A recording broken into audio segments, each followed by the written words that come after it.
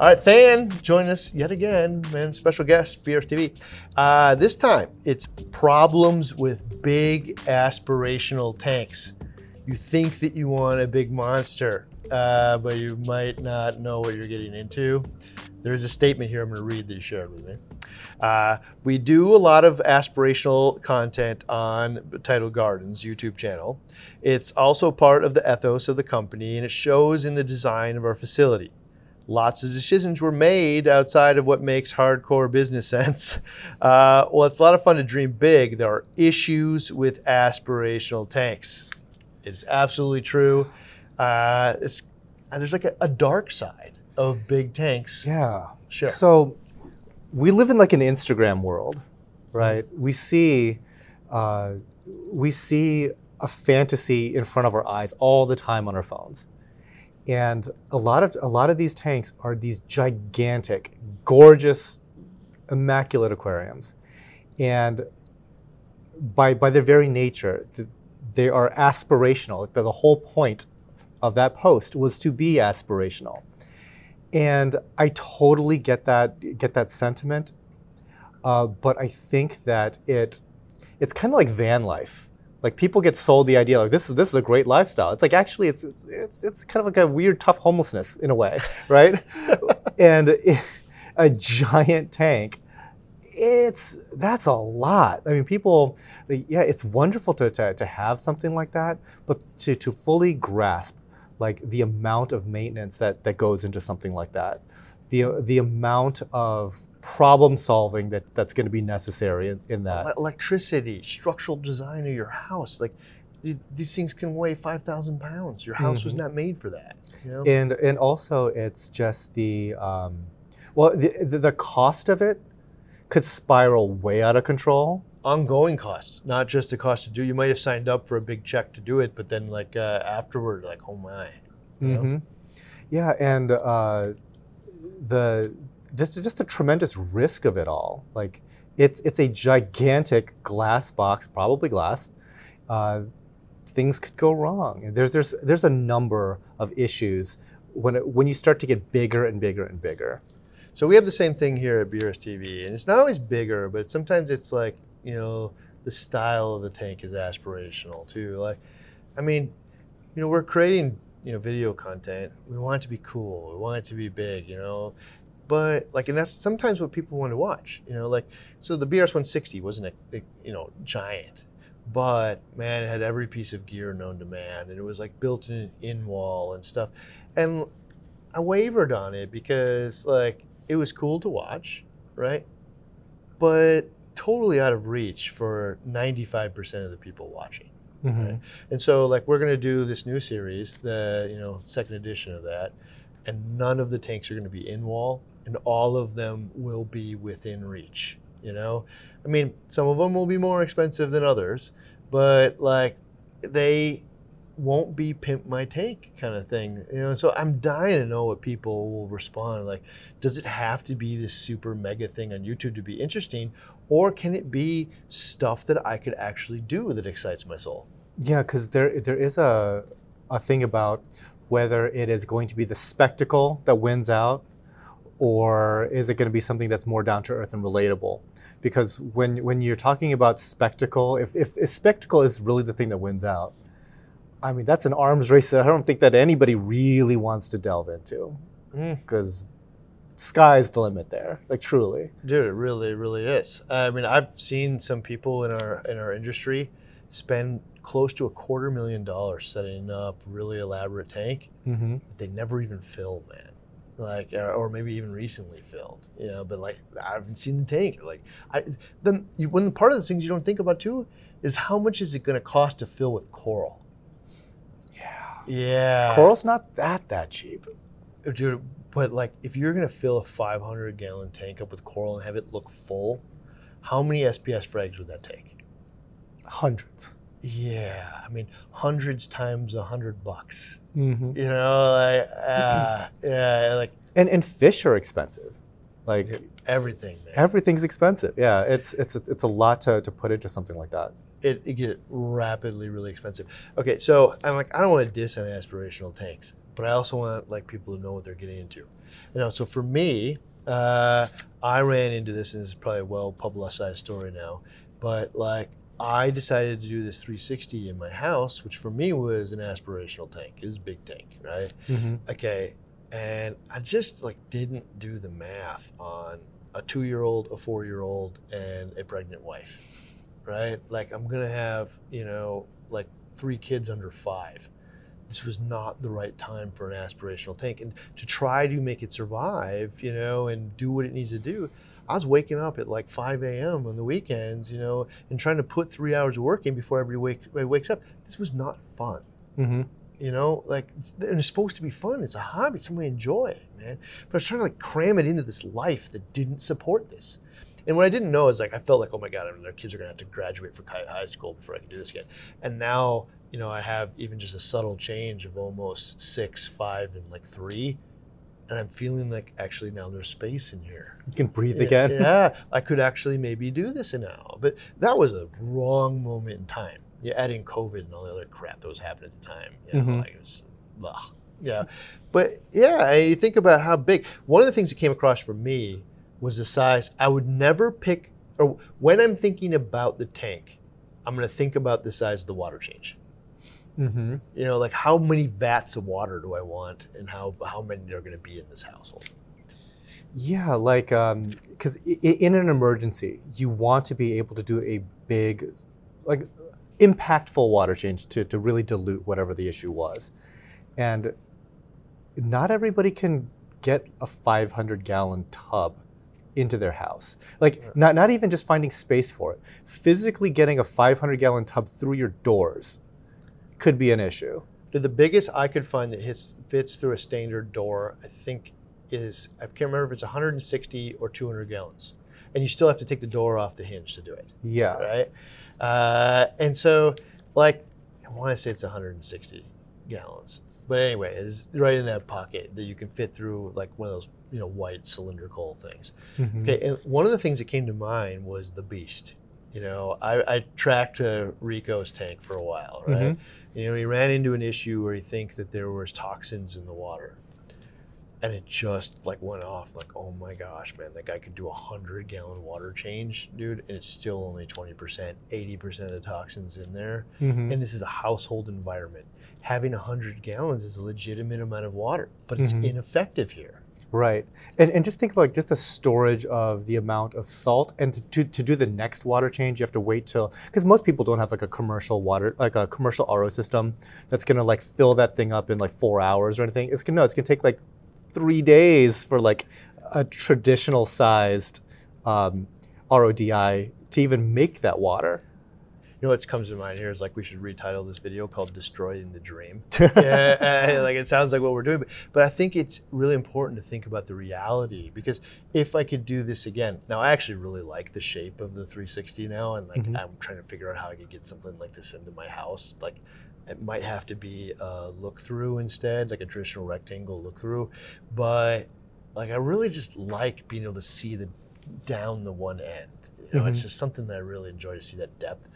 But like, I know what I'm getting into now, and I know what that size of water, and the reality is like, I've been toying with an idea of, the space I have is like 8 feet wide, and then about 30-ish inches, like 32 or some inches deep, and then I was toying with the idea of doing like a fish-only tank in there that is 3 or 4 feet tall. I'm glad you brought up like the depth of the water, because when you start to get into bigger tanks, to make them look good, like proportional, you kind of do have to make them deeper. Otherwise, like for example, we have like these 600-gallon tanks.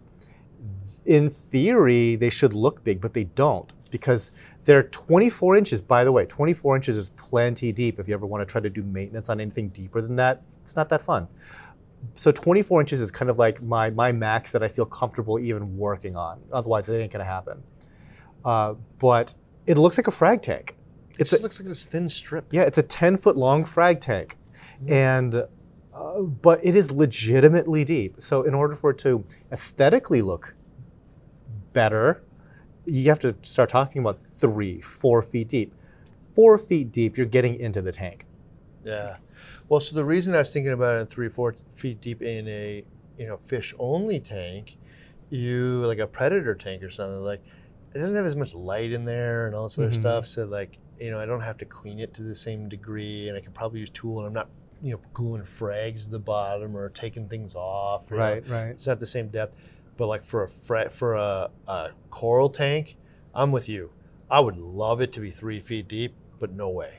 It's so difficult. Okay, in fact, in the 360, which is like I think 26 and a half, I decided to push it just a little bit farther, and I'm happy because it does actually get the dimension out just a little bit instead of making it look like a strip, especially if you're covering up the top and the bottom and the trim. But I can't reach the bottom. It's literally 2 inches away. That 2 inches mattered. Yes. Every inch after 24 is going to be a different headache. Yeah. Every single inch matters after 24. I'm using tools and stuff now to grab stuff. And then think of like problem solving. Let's say that you have to catch an overly hostile powder blue tang. Just saying. And now like this powder blue tang is assassinating all your other tangs. He has to come out. Trying to catch that thing in a 3 foot deep tank that's big. You're fishing. You put some bait on the hook, man. I don't know. Good luck. How do you do it? Good luck. You know what? We've done it before. Wasn't easy. We got lucky, maybe. I don't have the patience for it. Other people here can do it. I don't have the patience to attempt the amount of attempts and time it takes to catch that fish. Yeah. But you're right. And a big giant tank's super hard. Yeah, and because a lot of what we're saying is for folks that dream big to something let's say is 500 gallons, but until you've actually had to work on 500 gallons, you just don't know. It's like owning a Ferrari or something. Like I didn't realize that these things are always broken down, like that sort of thing. It's like, oh, they kind of have to be rebuilt all the time, that sort of thing. It's like it seemed like a great idea on Instagram, but in practice, it's like. So, reading between the lines here, I still haven't decided what to put in this house yet. But like, if it is a reef tank, 100% it will be 24 inches tall. It will fill the 8 foot gap, and it will be 33 inches. But like, if it's a fish only tank, I may decide to venture, but also it's less dependent on water changes and stuff in this case. Like water quality is not as paramount. I still want to maintain healthy quality water. But a nitrate of 60 isn't going to make anybody blink. Yeah, there's lots of ways to get that stuff out too. And so it is a different environment. But I'm now willing to, the chances that a toxin goes in, this is a better way to put it. The chances that a toxin gets in that tank in way I need to do massive water changes that turns over the entire tank with a fish only tank are really low. The chances that I would want to do that at some point in time with a reef tank are 100%. At some point I will want to do that. And I don't have the ability to do that. And I don't know the exact math on it, but I'm pretty certain that the dimensions of the reef tank I just said is somewhere over 300 gallons, whereas the fish only one will be over 500 gallons. And I actually had him put in, extra cement as a footing to be able to give me that option in the future, because I'm not sure which one I'm going to do. And that's a good thing to bring up, is that you do have to make these legitimate engineering decisions on your house to support all this. There was a guy that lived in Minneapolis here named Energy. I think his real name was Stan, but on the forums he was Energy. And I'm gonna butcher this, but I'm pretty certain it was 15 feet long, 6 feet tall, and 3 or 4 feet deep, right? Okay. The house had to go first, and then the house had to be built around it. Yeah. And I remember from the old days, there was a guy named Mr. 4000 on the old Reef. Was it Aqualink or was it Reef Central? It was the early days of online forums. Okay, so this guy in Michigan, and randomly it's I have a friend in Michigan. It's fairly close to this guy. We'll just ask him randomly if we can come over and see his tank, that sort of thing. Hilarious. Back in the day, right? And so this guy had built from concrete and one acrylic panel a 4,000-gallon aquarium in his basement.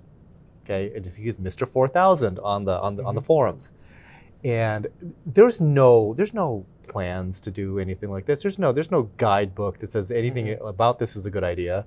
But yeah, he built this entire thing, and he eventually had to tear it all out because the amount of humidity that 4,000-gallon reef tanks generate, like his windows, like in his downstairs, were like rivers, and all of that was just going to go straight into his wood framing. So I toured Sean's tank. He lives up in Mankato here, and he has a 2,000-gallon tank, and it's like all SPS, a beautiful tank, right? Mm-hmm. You know what's funny is I didn't see humidity problems in there, but you're right. Like a 120 can evaporate 1 to 2 gallons in a day, depending on how much surface tension you have and the environment that it's in. But like that much water, dude. I mean, you could be evaporating 20, 30 gallons of water in your house like a rainforest. Mm-hmm. In fact, I did that. I forgot, man. In my old basement, man, I had 2 4 by 8 foot tanks. And I had a relative humidity of like 80% down there, man. It was a rainforest, and I was going to destroy the house. Growing all kinds of the black mold. Okay, and then here's the problems that come up. This is a good example. It's because I decided then to have these 2 4 by 8. These are monster tanks of their own. They're frag systems, but and they were only like 8 inches tall or something. But there's still a lot of water in these things. Okay, so I had this humidity problem. I knew it was going to destroy the house, right? So I put a bathroom fan into the wall to vent it out. Okay, and it worked. Except, like, I didn't know this. I didn't connect these things together. But, man, in the summer came around, I could not keep the house cool, right? Mm-hmm. It was just hot. And no matter how much the air conditioner worked, it just never worked. Turned out one day, I opened up the coat closet, which I would never open up in the summer, because it's coats, like winter coats. There were cracks in the top of the ceiling in there that were sucking the superheated air out of the attic. And pulling it all the way down? Pulling it through the house. So everything I blew out has to come back in from somewhere. And the easiest path for it ended up being through these cracks in this closet from the superheated attic. Oh my gosh. I didn't think about this. Right. It wasn't on my mind when I decided to put these giant tanks in there.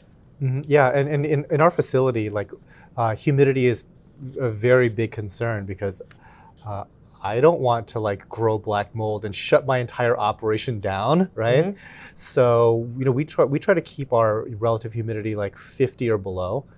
And that took some effort because we tried a bunch of different things that didn't work. We tried air exchangers. We have 4 commercial air exchangers. There's 6 exhaust fans. None of that actually worked. We ran air conditioners, but air conditioners can't be run in the winter very effectively. Mm-hmm. And then we went with like multiple commercial dehumidifiers. So all of these technologies together eventually brought our relative humidity down to something controllable. But that's a major HVAC project and engineering concern. So one of the things I guess I'd take away about this is if your heart's in this, like my heart's in it now, like I think I'm probably in this 300-gallon range is about the sweet spot for me, right? Like it's a manageable water change to me. But I gotta account for this stuff. You gotta like think about it now. And so if you're watching this and like it makes it sound like we're talking you out of doing this, these are things like you should just be thinking about. Like, I want this bad enough to overcome these situations. And when you do kind of consider these obstacles, it'll make your ongoing life with that tank a lot better. Because you planned for them. Exactly. Like the world, you happen to the world rather than the world happening to you. Right. Or be proactive about this. Learn from my mistakes. You happened to your reef tank. Your reef tank didn't happen to you. It's probably the best way to say it. Very nice. So, like, I just you had a couple of things here, man. The big tanks are deep. They're a hard time. Mm-hmm. They're often hard front to back. Oh, that was a good one. Oh, yeah. Okay, so in this pursuit for extra volume, there's always been this thing discussed where like you want a very wide aquarium because this increases gas exchange. It gives you a lot more possibilities for aquascape. Aquascape is way cooler when the tank is deeper than it is tall. Exactly. The problem is, obviously doing maintenance on something like further diagonal into the tank, it can be challenging. But there's an aesthetic price that you pay for a deep tank. Like it doesn't, it does look cooler, but it's not as cool as you might think because of how physics and optics work with water. It compresses. Mm-hmm. So something that is far away looks like it's 2 inches away. So for instance, like the last big tank I saw was Andrew Sandler's tank in New York. And his tank front to back is like 16 feet. And you don't really get a gauge of how far away those things are unless you see it from the side. Sometimes if you really tracked with a fish and watched it swim all the way to the back, you would capture it like because it's getting smaller essentially. You know? Yeah, but there is like this flattening, and on top of that, like water isn't always not super clear, right? There's like some turbidity. The smallest amount of yellow pigment now, just like every inch, you know, magnifies. For feet in some cases. Like so a lot of tanks are now 4 feet, 4 feet front to back. And that absolutely like messes up the aesthetic. And at the very, very back, it's downright hazy. So Elliot, again, a marine collector, has got that 9 foot deep tank. I'm making this number up now, but I think it's that deep. It's like 9, 10, whatever it is. Okay. Dude, one of the reasons he tried ozone is because he just got tired of using so much damn carbon, because what, you know, be yellow to you at 2 feet is 5 times that, you know, at 10 feet. And it just looks like garbage. By the time that you're viewing it, it's cloudy and a mess. Then you use the ozone, and it's just like, wow, you're looking into this, like, you know, glass box. This, like, it's just like so crystal clear all the way to the end. But those are problems you need to know and solve. Plan in advance, because these things are coming. It's just physics. Okay, and then you plan and you screw up. Because I planned for this, right? Okay. So I was thinking that, you know, my 360 was essentially like, you know, it's 4 feet wide and almost 6 feet. So it's almost like 2 180s back to back, right? Sure. And I'm thinking like, okay, well, I can clean the inside of a 180 from one side of this. And so I got chairs on both sides, or stairs, you know, built in this thing. That'll be fine, right? What I didn't really think about is I next to never in a 180 actually need to clean all the way to the back other corner. Side. Yeah, no, not even close, in fact, right? Because it's usually the front end of your aquascape. I cannot reach anything. It's tools, you know, or like crawling up in there, you know. So like best laid plans, right? So if I could do it again in this case, like from a just a pure maintenance perspective, 36 inches. Yeah, you know? And you're a tall guy, long enough arms, but you know it's. Yeah. I thought I was like kind of like gangly, you know. I thought like, oh, I got long arms, but like average person, man, they're screwed. Like, So you just that frag fell back in the middle of an aquascape in a 4 foot wide tank.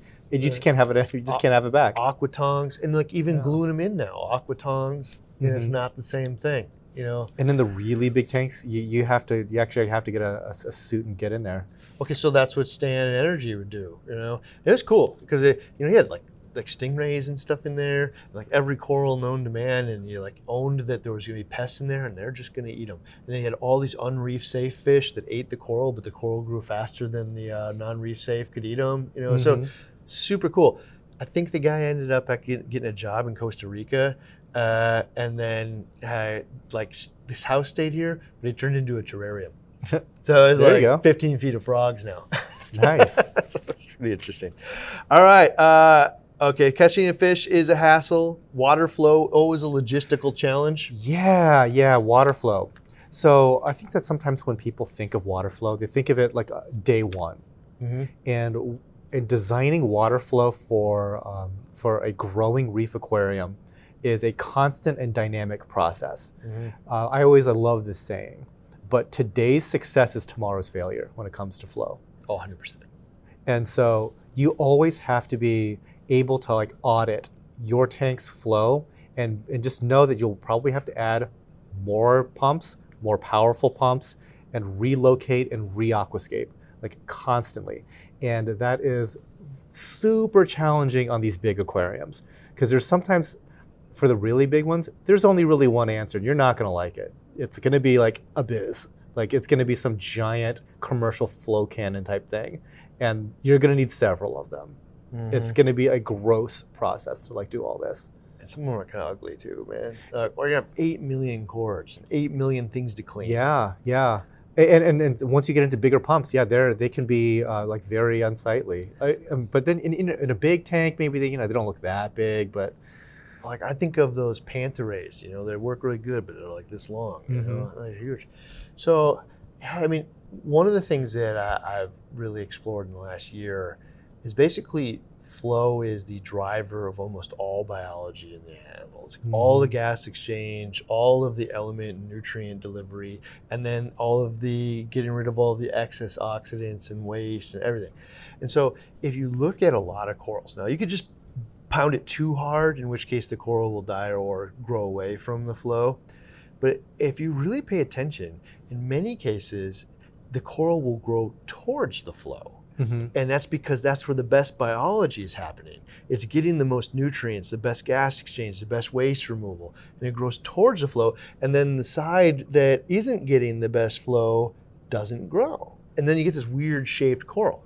And then of course the stuff that's getting almost no flow, which is the back end of it, inside or bottom, is just dead. But I think that's like a natural part of like a growing coral reef. It's like the live stuff grows on the dead stuff. That's what it does. It's what it's supposed to do. But it's hard to like reconcile that with, well, I want everything to live though. So if you want that, you have to get really creative with stuff like the flow, the lighting, and everything. What I want is, I want the coral to grow in kind of a natural shape and not have everything kind of grow one direction towards its flow. So I've got to solve the fact that today, man, for perfect flow. Tomorrow, the corals are now 8 inches and they're blocking each other, and I now need to spot and then solve the dead spot, or it's just going to get worse and worse and worse, right? And then one of the things we were talking about is some of the coral farmers, specifically the SPS farmers, are more successful than others, right? And so one of the things that popped to mind is I've seen some of the people that I think have grown this stuff the fastest and the best. They don't plug this stuff on a frag rack. They don't plug it onto actual rock. It's these weird kind of networks of little arms, and then it's bigger than my hand here. And then they put the coral on the end of it because water is surrounding this thing uniformly now, right? And every available bit of the tissue is exposed to, the nutrient delivery and the gas exchange, promoting healthy biology throughout the whole thing. And that's why probably they're so effective at this in ways that if you just glue it to a rock, you're going to run into the same challenges an Aquarius does. Interesting. And so like, there's no question that you've seen. You might even know who I'm talking about here. And are they the best? Like they might be. Yeah, like they might be. Specific it's really, thing. yeah, it's really impressive. Yeah, and so like, and this comes from someone who farms coral for a living. Yeah, it's like I'm okay at what I do, but no, that what they do is ridiculously impressive. Yeah, but it looks that way, and like, it's abnormal, and you see it, you're like, this is what a reef tank looks like, but this is maybe what ideal biology looks like. Yeah. So interesting. But in any case, add and flow, going all over the place, man. Okay, and this is the last statement you had in here, which is you're steering, problems are harder to solve in large aquariums. You're steering the Titanic away from the iceberg. This boat does not stop. Yeah. So there's this biological momentum that happens in big tanks. And if you are, even when you see the problem coming up ahead, you see the iceberg, it's like, you just might not have a lot of tools at your disposal to like fix big problems. You have to know too, know what to do, and then have the willingness. Right, and I actually like the seeing the problem coming up is not necessarily a given, because like the capacity of your tank to like soak up problem and not really express it until you reach like some critical point. Dude, in this case, in a giant tank like that, the cause of your problem is something you started doing 2 years ago. Right. You'd never ever think that it would be this. Right. thing. Yeah. It's a months ago issue that is actually solved now, but like the momentum of that is still going to put you into like some troubled areas. Yeah. There's just so much water in there. Everything happens like so slow. It's really you have to know what it is, know how to treat it, and have the willingness to do it. And again, it's like that buffering capacity. It could be. So you and I are both like cat guys, right? We like cats. Mm-hmm. Like cats aren't like dogs where they announce every issue that they have. Mm-hmm. They're just really stoic, and so they will just like grit their teeth and look like normal cats when they're in pain or something, and so the analogy to a big tank is like a lot of this stuff doesn't always manifest in something. Again, you could be having this ongoing problem for months, and it's only until like this final last triggering breaking point where all of that comes crashing in. And in order for you to have fixed that, you need to have another runway of another 4 months to fix something like that. Because you just can't fix that overnight. You know what's funny here is I feel like, again, like we're just talking to people out of big tanks. But that's not our hobby. Our hobby, man, so many people are in this because it's hard. Like you see all these videos that like people are, is it hard? Whatever, you can debate one way or another, Mm-hmm. right? But like the reason that somebody is taking these animals, and caring for them and creating an artificial environment in Minnesota that like mimics the ocean, and I'm going to do it long term, part of it is because I like the challenge, Mm-hmm. right? And so I bet you there's anybody that's made it to this point in this video right now is like challenge accepted. And that's fantastic because it also like we also want to reinforce that this isn't aspiration just for the sake of like glamour and aspiration. It's that it is actually special when it succeeds. Yes. It is so challenging that when it does work out, congratulations, you are reefing God 101. Like go for it. You are hit up Instagram. You deserve it. Really, Instagram worthy. You are a rare, unique butterfly. Yeah, you're really good at what you do if it works out. Yes. All right. So guess what? Fan will be back for more. So playlist here for all the special guests on BRS TV. Join us, and we'll see you in the next one.